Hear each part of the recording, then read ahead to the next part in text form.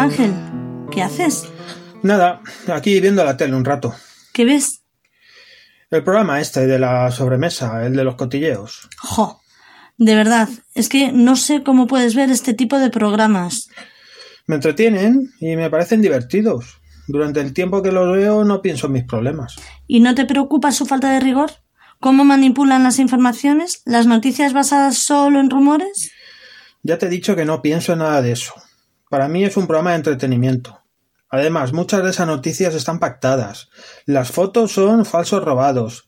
Todo lo hacen por dinero y entretener. A mí me parece que tienen un pésimo gusto. La prensa rosa no tiene respeto por la intimidad de nadie y muchas veces acosan a los niños de los famosos. Les sacan fotos cuando salen del colegio, en el parque. No me parece que hagan un periodismo serio. No te lo tomes así, Mercedes. Mira, el otro día escuché a 2 chicas en el metro que hablaban de una famosa de la tele que había descubierto que su marido le era infiel con su mejor amiga. Decían que los reporteros habían ido a esperarla a la salida del colegio de su hija y que delante de la pequeña habían empezado a hacerle preguntas íntimas, que si su marido se acostaba con la chica en su cama, que cómo los había descubierto. Una auténtica vergüenza. Ya sé de quién hablas. Esa chica cobra mucho dinero por vender su vida privada, ¿eh? Siempre se hace fotos con famosos para que los periodistas difundan rumores y así pueda ir a los programas. Pero Ángel, que estaba con su hija delante. No puedo creer que lo justifiques. No lo justifico, pero todo es un negocio. Es como un teatro, como una telenovela en la que todos actúan y ganan mucho dinero. Y quien ve esos programas, así tiene que entenderlo. Solo es un pasatiempo, igual que el periodismo deportivo que tanto te interesa a ti. Vamos, ¿no me vas a comparar una cosa con la otra? Pues sí, son muy parecidos. Muchas de las noticias que salen en la prensa deportiva no están contrastadas. Se hacen eco de rumores y lo publican. Todos los periodistas son aficionados a un equipo y sus informaciones no son imparciales. ¿Qué te crees?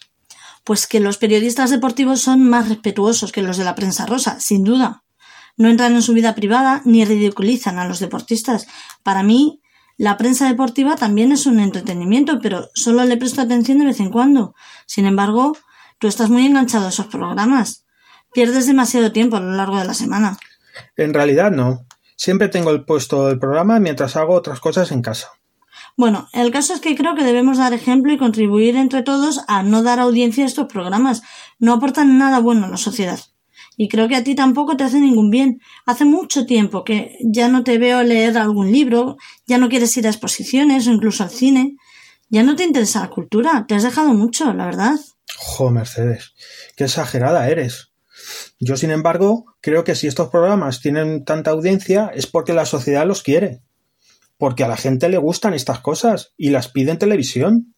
Si te das cuenta, son estos programas, junto con los de deportes, los que más audiencia tienen. Y no creo que solo los vean personas sin cultura ni educación. Bueno, vale Ángel, vamos a dejarlo. Solo espero que pienses un poco en lo que te he dicho. Vale, te propongo un acuerdo. ¿Qué te parece si yo dejo de ver los programas de prensa rosa y a cambio tú me cuentas los cotilleos de tus compañeros de oficina, ¿eh? Ángel, no tienes remedio.